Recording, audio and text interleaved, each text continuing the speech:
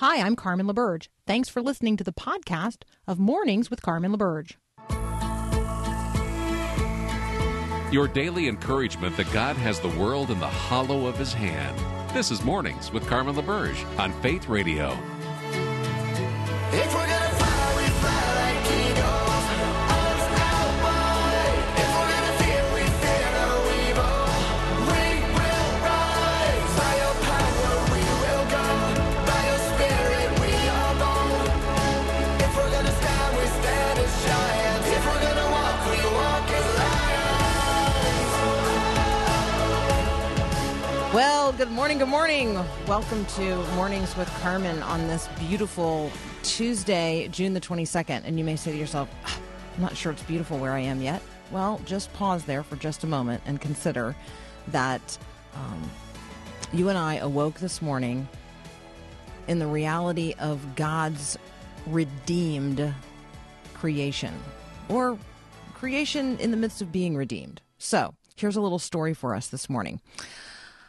The way I'm telling it, weaving two headlines together from Australia. The rain fell, the water rose, and the spiders left their island home in search of higher ground. Well, that got people wondering why there were so many spiders arriving on their shores, covering their town in webs. So the spiders led to the question, well, where did all the little penguins go? Because all the little penguins used to eat all the little spiders. Well, that led to the story about failed human intervention in nature. Yep, enter the Tasmanian devil. You say to yourself, pretty sure Tasmania and Australia, not super duper close together, and yet they collaborated to save the Tasmanian devil from its own self-inflicted disease. So the Tasmanian devils were biting each other in the face, and they were transmitting to one another this deadly disease. That's only affecting Tasmanian devils, by the way. And so the Tasmanian devil population was decreasing because, let's remember, by self-inflicting, biting each other in the face. And so they thought, you know what?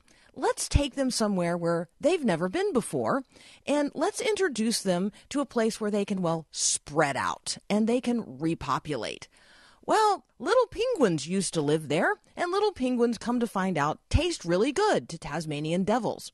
So the human resolution to ship a bunch of Tasmanian devils to a place that was not native for them actually resulted in killing off the entire little penguin population that used to live there. Predictably, well, nature took its course. When the native birds were gone, come to find out, the spider population exploded. And where did the spider population go when the rain fell and the water rose? Well, they moved into an Australian town, which is now, according to the Washington Post, completely covered in spider webs. So we talk about unanticipated consequences of our behaviors, which actually leads us all the way back to creation, because we're going to talk here about the nature of nature. So this is a little bit of a story challenging us to think about where we are in terms of natural cycles and where we are in terms of the supernatural plan of God. So we have the nature of nature in God's original design. Reread the creation accounts in Genesis 1 and 2. And then we have the account of the fall, the nature of the fall and the fallen nature of nature following the fall of man. So you got to read Genesis 3 when literally everything changed. And then, yes, you've got to read about the hope of redemption, the new creation. Read in the book of Revelation what it's going to be like to live in the new heaven on the new earth. And right now, we live in the midst of what the Apostle Paul describes as creation's groaning. Creation's groaning with eager longing for man's redemption. We will bring nature with us into a renewed and restored, redeemed reality in the kingdom of heaven. So as people who are bringing the kingdom of heaven to bear on the kingdoms of this world today, let us remember that nature is a part of all of that.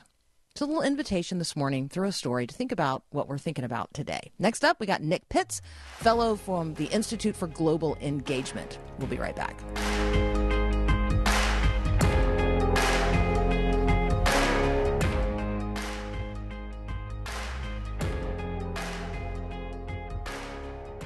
And it's a great day to be alive. I know the sun's still shining when I close my eyes. There's some hard times in the neighborhood.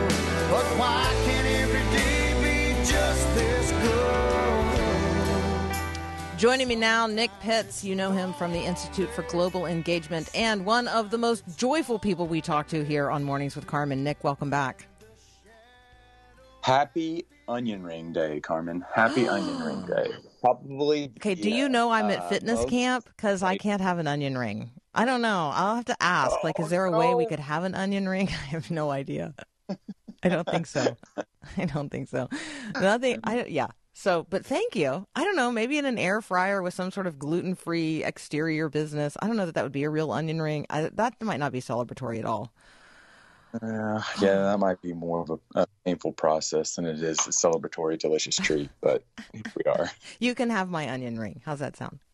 Thank you. Celebrate with two. Celebrate with two. Okay. So I want to talk with you about Morgan Arnold, but I also want to talk with you about David Perry, who's actually the journalist who wrote the story, who wrote this story up, because this is really not his area of journalistic expertise. He's a historian. He wrote a book on the new history of the medieval Europe. He's a senior academic advisor in the history department at the University of Minnesota. Not a guy who we would expect to see writing about the concerns of kids with special needs. That actually is a part, I think, of the conversation today. So who is Morgan Arnold? What is going on? And why is David Perry writing about her? Yeah, so David Perry, it's in the CNN article. It's an opinion piece. He's got he's an author, obviously, but he's also got a son, a non-speaking autistic, a son who has non-speaking autism with Down syndrome, and he just finished 8th grade. And so he took an interest to a viral story about Morgan Arnold, who was an 8th grader with Down syndrome that was devoted to her school's cheerleading squad, but there was 2 pictures that began circulating, one that included Morgan and another that didn't. And for me, it just is it's a reminder of 2 things. One, that children have the propensity to help us see things in a fresh and a new ways. So you might hear, for those that have ears to hear, it might sound like the kingdom of God is very similar to children, as Jesus would say.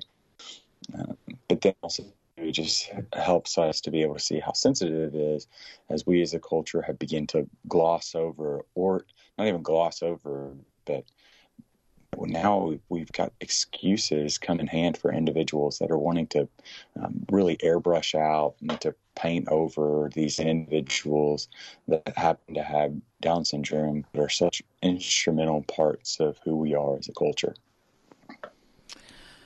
So for folks who are listening, there is a cheerleading squad, and it includes Morgan.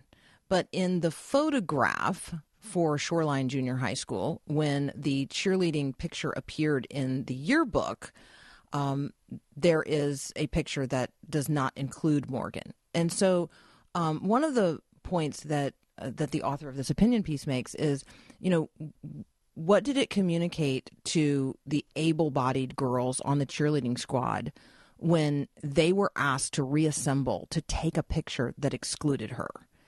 And then where and how was the decision made to include the picture that excluded Morgan in the yearbook as opposed to the picture that included her? Now, I got to tell you, I was the editor of my high school yearbook. I have no idea. I have no recollection of how we picked the pictures we picked to go into the yearbook. I can also tell you that concerns about including everybody were probably not top of mind for us as high school students. And so the adults engaged here in this process are probably the ones who we need to be most concerned about in terms of how this process is working. But if you guys want to read this, it is a really good piece. It's a very provocative conversation. Utah cheerleading photo incident sends a message. It is posted at CNN.com. Anything else on this, Nick, before we leave this topic and take a quick break? One quick thing, just thinking about it more, like just the idea that what is the message it communicates to the girls, to the cheerleaders, right? They're high schoolers cheerleading high school sports, 99% of these individuals, more than 99%, aren't going to go on and make a profession out of these particular sports, because we know it to be true that on the playing field, that including cheerleaders, it's team building exercises. These are life lessons they're learning that are outside the classroom. And it's just kind of sad that they're learning a lesson that could potentially be detrimental to what we would expect them in the larger culture. And so just it's frustrating to say the least, but hopefully by raising awareness and the controversy this has caused, hopefully there's second and third lessons to be learned outside of this as well for everyone involved. All right, when we come back from a very brief break, Nick and I are going to turn our attention to an event that unfolded in Fort Lauderdale that hopefully is going to teach us a little bit more about not jumping to conclusions. That's up next here on Mornings with Carmen.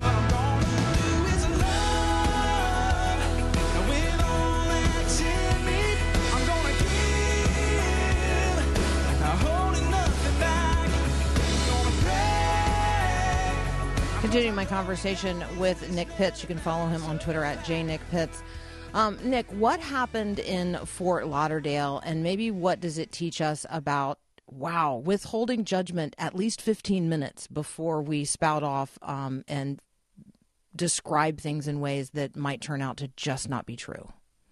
Yeah, so over the weekend, Fort Lauderdale was holding a type of pride celebration, since it is Gay Pride Month, or LGBTQI plus a Pride Month. And during one of these celebrations, unfortunately, there was a car that kind of careened and crashed into the crowd. One person lost their life and others were injured. The truck narrowly missed Representative Deborah Wasserman Schultz, who is a representative out of Florida.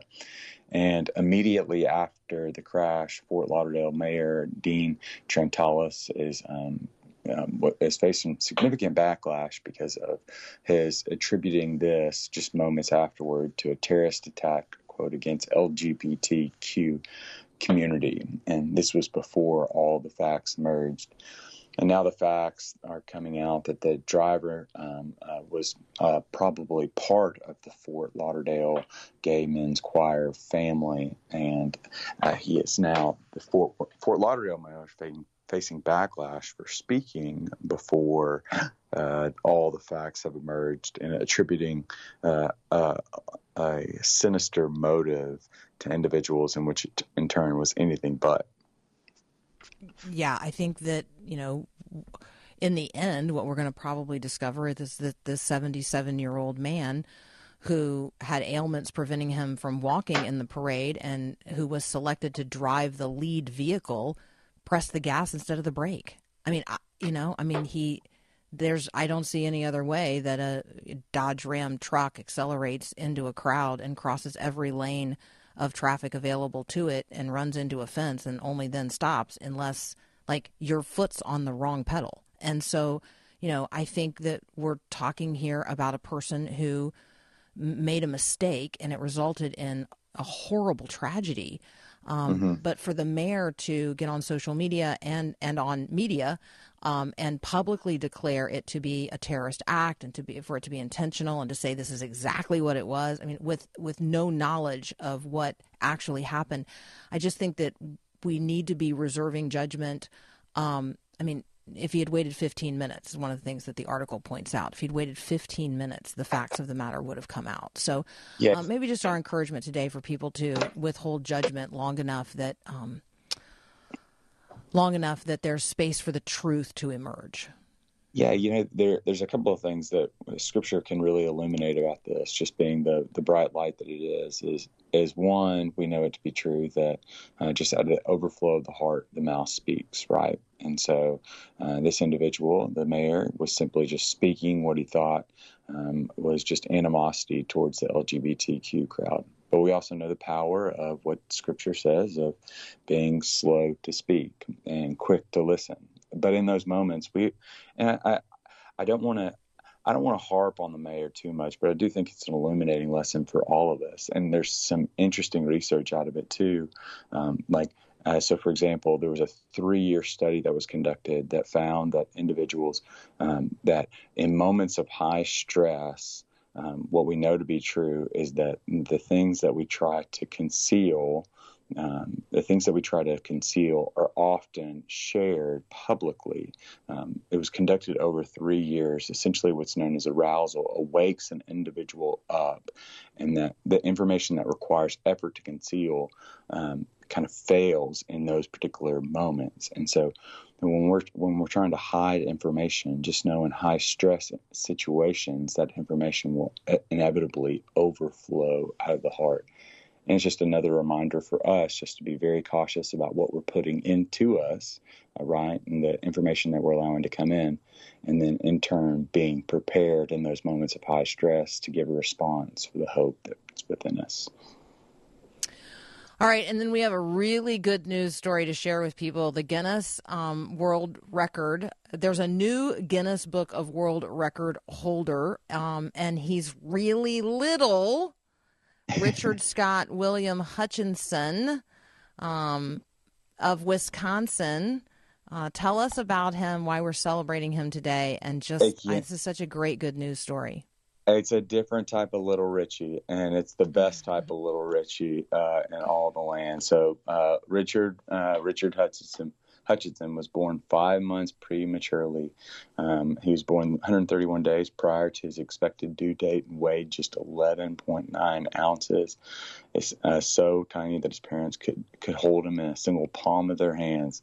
And he is celebrating his first birthday earlier this week. He has beaten the odds, and just another very tangible, beautiful, vivid reminder that it was more than a fetus in his mother's womb. He was a child to be cared for and not a choice to be considered. If you live in St. Croix County, Wisconsin, then track these people down and love on them. Rick and Beth are this little boy's parents. I'm sure he still faces challenges as such a preemie, but I can say that from the 1-year-old birthday pictures that we're looking at across social media, he looks like a bright-eyed little 1-year-old boy to me. That is the truth. Yeah, it's a great good news story. It's a provocative conversation about the value of life. It's also a provocative conversation about, sometimes God surprises people in the medical community. This family was given a 0% chance. That is what these parents were told. They were told that their child had a 0% chance of survival. That was the neonatal unit's prediction. And he's not only a survivor, he's really thriving. And so we just want to encourage you today that sometimes God is out to surprise us by his goodness and his grace, particularly when it comes to life. So, Nick, thank you, as always, so much for joining us today. We love our conversations with you. Great to be with you, Carmen. Thanks. That's Nick Pitts. You can find him at the Institute for Global Engagement. You can find him on Twitter at jnickpitts. This coming Sunday night, we are going to be holding our first ever live stream event that's called Conversations with Carmen. So those of you who are texting in this morning, I love to hear from you. You can always text me during the show, 877-933-2484. But if you want to, talk to me, we're going to have a live stream event this coming Sunday evening. You can check out all the information about that at myfaithradio.com. We'll be right back.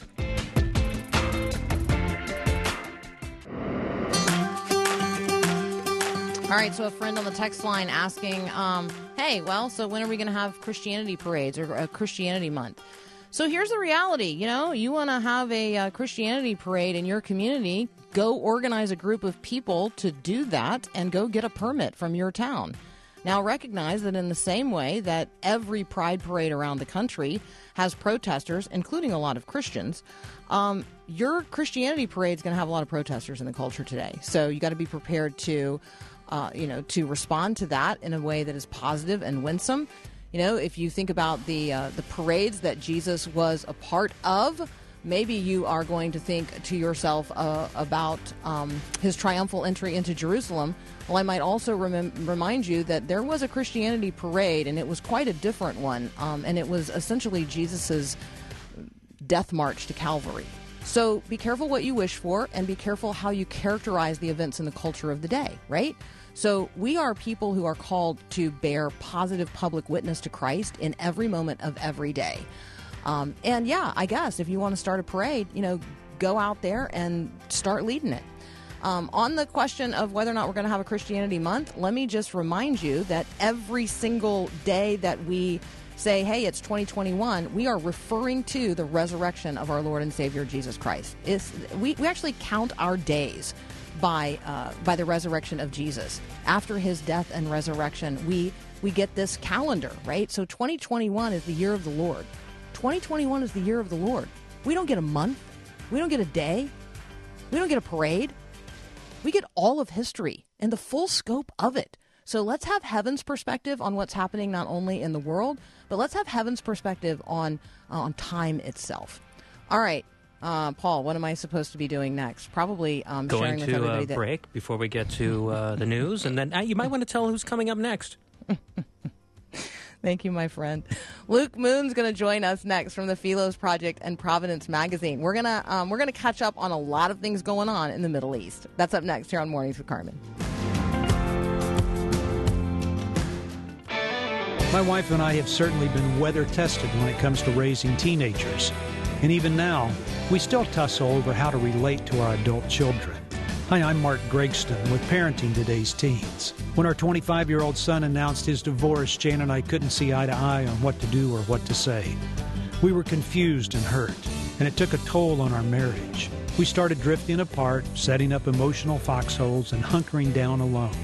And it took the grace of God to snap us out of the funk and get us back together and focused. Are you and your spouse facing a crisis at home?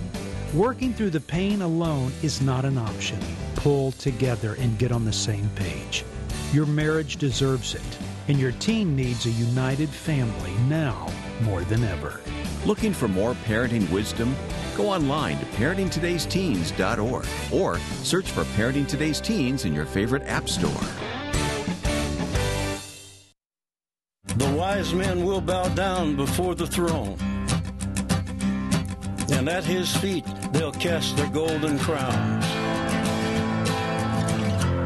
when the man comes around.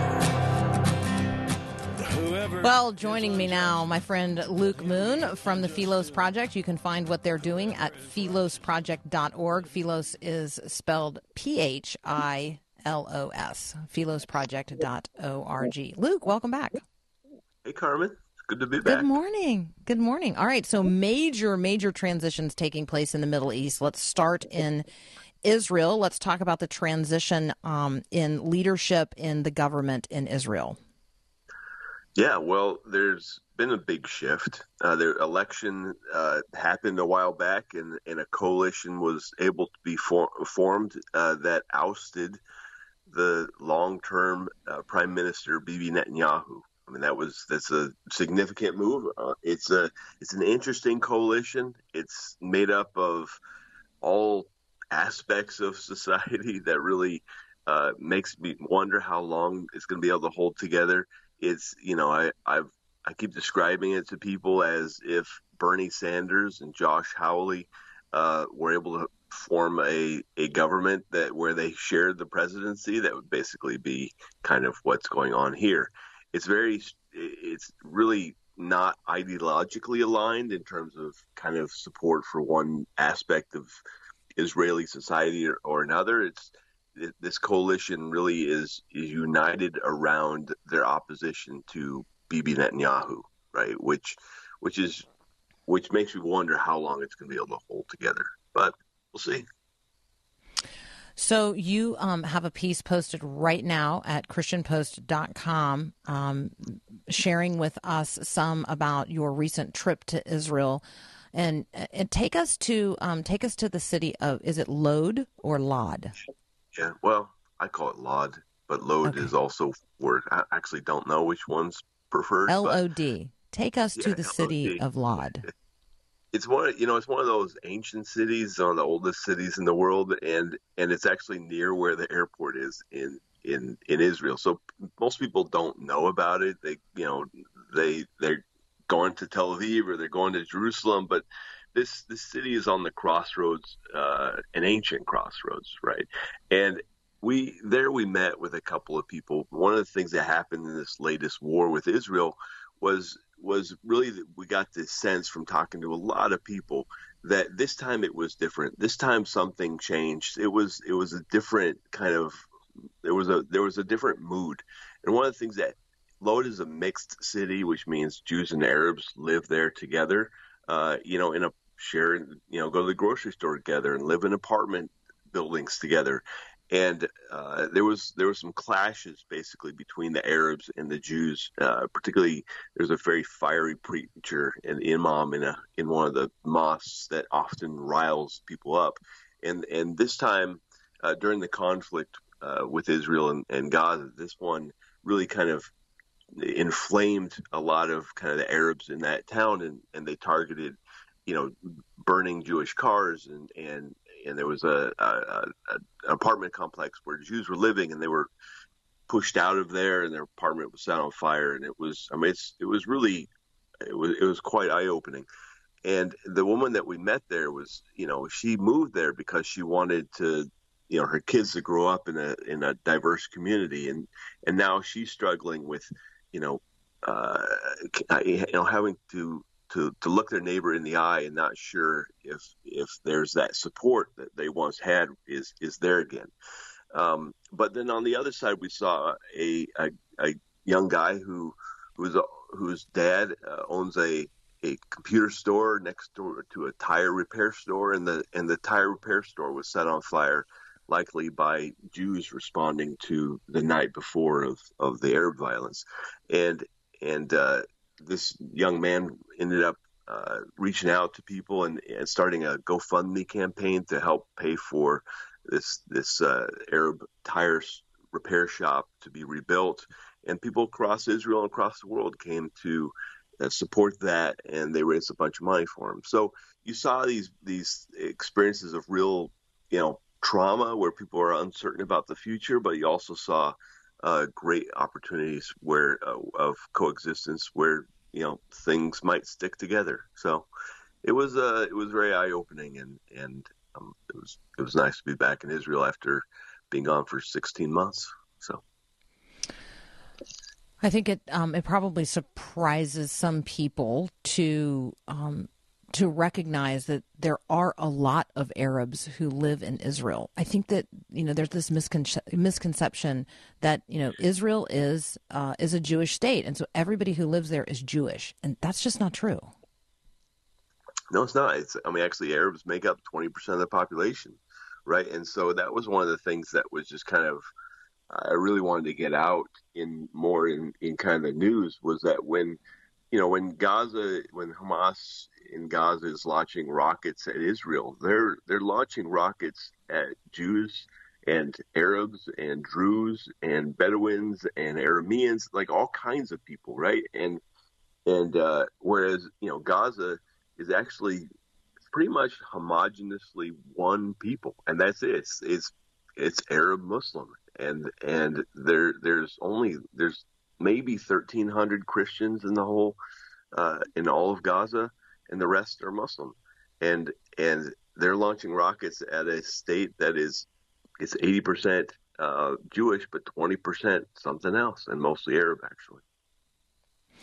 All right, I'm talking with Luke Moon from the Philos Project. You can find him at philosproject.org. You can find the article we were just discussing as well. You can find it at the Christian Post, which is just christianpost.com. When we talk about the Middle East, certainly Iran is big in the headlines in a myriad of ways right now, but they have elected a new president. You want to just brief us in on Iran's new president-elect? Yeah, his name is Ibrahim Raisi. He is one of the, basically one of the judiciary chiefs, and he's considered hardline. The reformed-minded people in Iran were basically sat this election out. They were like, there's not really elections. There's selection, as some called it. Basically, it was, this is not a free election in reality. And so this guy is kind of, it seems, being groomed to be the next Ayatollah, because the current one's getting old, and you never know. And he's has a long history of some pretty brutal stuff. He was involved in the mass killing of political prisoners back in the 80s, and has a long history of being very kind of aggressively hardline. And it's unclear whether his election or selection is going to be good for the negotiations with Iran over restarting the nuclear deal. Whether that will be good or bad, it's the different pundits are weighing in on that. My concern is, regardless, is the last thing that the world needs is an Iran that's flush with cash, because they seem to use it to spark a lot of violence in the Middle East, and that's bad. All right, Luke and I are going to take a very brief break. When we come back, I'm going to try to provoke Luke to talk about the theocratic nature of this conversation. So, what is Iran's government? Is it theocratic? And if so, then what's the relationship between this president-elect and the supreme leader that Luke just made reference to a moment ago? So that conversation up next here on Mornings with Carmen. You say, come to the river. Oh, lay yourself down. Let your heart be found. All right, I'm continuing my conversation with Luke Moon from the Philos Project. Luke, on the surface, like when we say, a country elected a president, people's imaginations are, they elected a president like we elect a president. Like, the U.S. and Iran kind of sound similar. They both have a president that's popularly elected. They both have these boisterous legislatures. They both have, powerful judiciaries. But there's a huge difference between the United States of America, which does not have a supreme leader who functions as God's representative and the sort of theocratic dominant influence ideologically in the culture, and the United States of America, where it's just pluralism. At best, pluralism at best. So talk with us about that, because am I right that the current supreme leader, this is only the second person who served in that role since since the founding of the Republic in 1979. So if we're talking about this new president-elect potentially becoming the next supreme leader, we're talking about major shifts in Iranian politics. Yeah, no, it is a theocratic regime. There's not a ton of those in the world.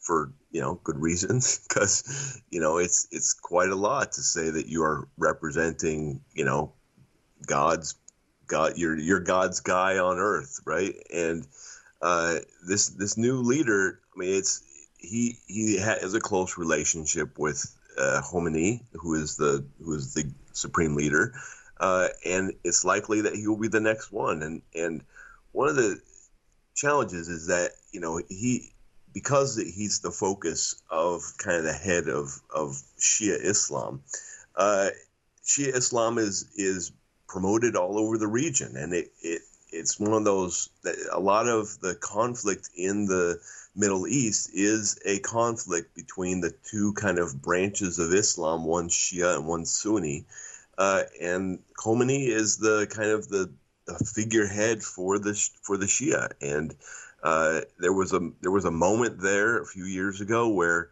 with Assad in Syria and in Yemen, where really it looked like the Shia had the upper hand, and they had a lot of money because of their oil revenues, and they were spreading violence around the region, and then that kind of got cut off, and so they've been holding back. But one of the things that is important to recognize is that just because they're the leader of the country is this hardline theocratic ruler who's, seemingly very, very religious. The reality is that most of the people in Iran are going through the motions. They're not actually very devout in their faith. And one of the ways that you can see that is in their fertility rate, because the fertility rate of secular people is much, much lower than the fertility rate of religious people. So religious people tend to have kids, non-religious don't. And the fertility rate in Iran is pretty much the same as the fertility rate of Italy, of France. So it's about 1.6 to 1.7, which is not very much. It's below replacement. And it's not definitely lower than what you find in places that where the religion is actually adhered to by the majority of the population. All right. So can we talk a little bit about how the theology of this new president-elect in Iran, who, we might anticipate in the future becomes the supreme leader, which in their theocratic understanding would make him like God's guy on earth. How does his theology influence his worldview? And how might that lead us to anticipate, things like Iran's funding of Islamic Jihad through, in places like Lebanon or Yemen or elsewhere? Like, do those things line up in terms of this individual? Well, they do. It's a proper, complete religion, and most religions have there's an end. Things are going somewhere, right? So the return, the establishment of what in Islam is called the Ummah, which is basically the whole earth becomes saved, to use Christian language, right? They become Muslim. They become servants of Allah, right? And that theology is a driving factor for their conflict. The Shia conflict is really about who really has the true authority for Islam, for Muslims, but then who is there's a difference in terms of how the end will come about. Both have eschatologies, right? And for the Shia, they're kind of waiting on this kind of great imam, this final guy. And there's a lot of speculation of how long that will last, but it definitely is Islam is they believe in proselytization, sharing the Allah and converting people, but it's not always just through words. It's often through violent means as well, and that's one of the reasons why Islam, where it borders another non-Muslim country, there's conflict on that line. The bloody borders of Islam. It's in Thailand, it's in the Philippines, it's in Israel, it's in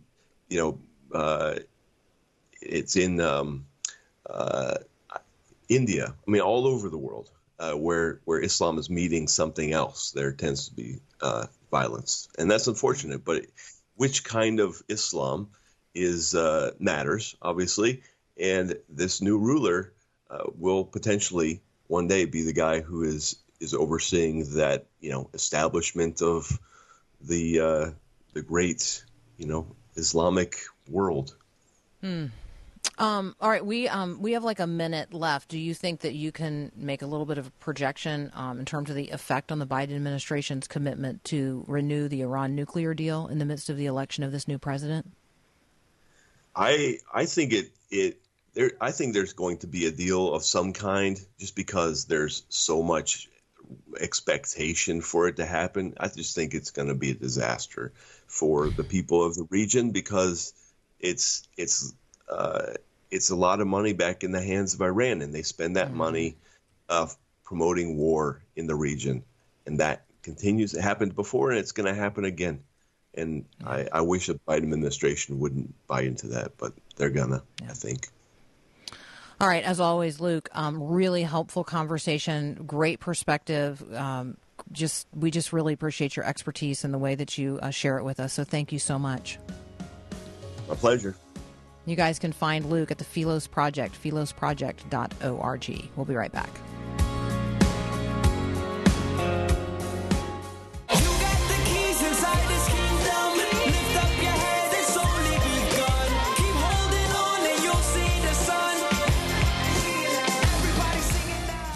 All right, I love our listeners. So a couple of you have texted me. One of you has emailed me. In fact, there is a March for Jesus. This gets us back to the earlier conversation about, hey, when are the Christians going to be marching? Well, so thank you to the person who said, have you not seen the one-man March for Jesus at the intersection of Highway 70 and OHB? That's near where I live. And yes, I do. I see that guy out there. He has a placard out there almost every single day, and he's like a one-man March for Jesus all the time. So yeah, hats off to that guy. And thank you for the person who texted in and reminded us about the annual March for Jesus. There's an annual March for Jesus. You can find it at themarchforjesus.org. And it's every year on the weekend of Pentecost. And so there are a couple of places in Minnesota where there are groups already organized to participate in next year's March for Jesus.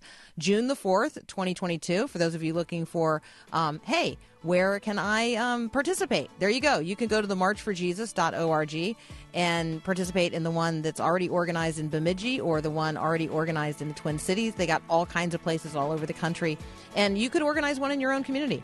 There you go. For those of you who, are like, I know that you were kind of saying it tongue-in-cheek. Well, where's the March for Christianity? Ha ha! I now have found for you an answer to your question. Let's, if this is something that's important to you and you want to make a positive public witness for Christ and you don't really know maybe quite how to do that, there's probably people out there who are already organized to do something that you could just participate in, and you could bring it to your own community if you were interested in doing so.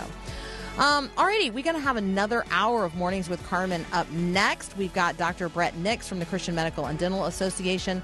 He and I are going to talk about, well, obviously, medical headlines, and then a really fun conversation with one of my favorite authors, Charles Martin. Will be back with his latest book, The Letter Keeper. So all of that is in the next hour.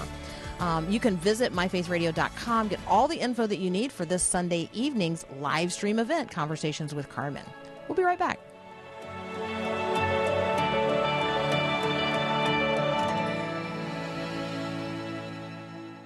Thanks for listening to this podcast of Mornings with Carmen LaBerge from Faith Radio. If you haven't, you can subscribe to automatically receive the podcast through iTunes or the Google Play Music app.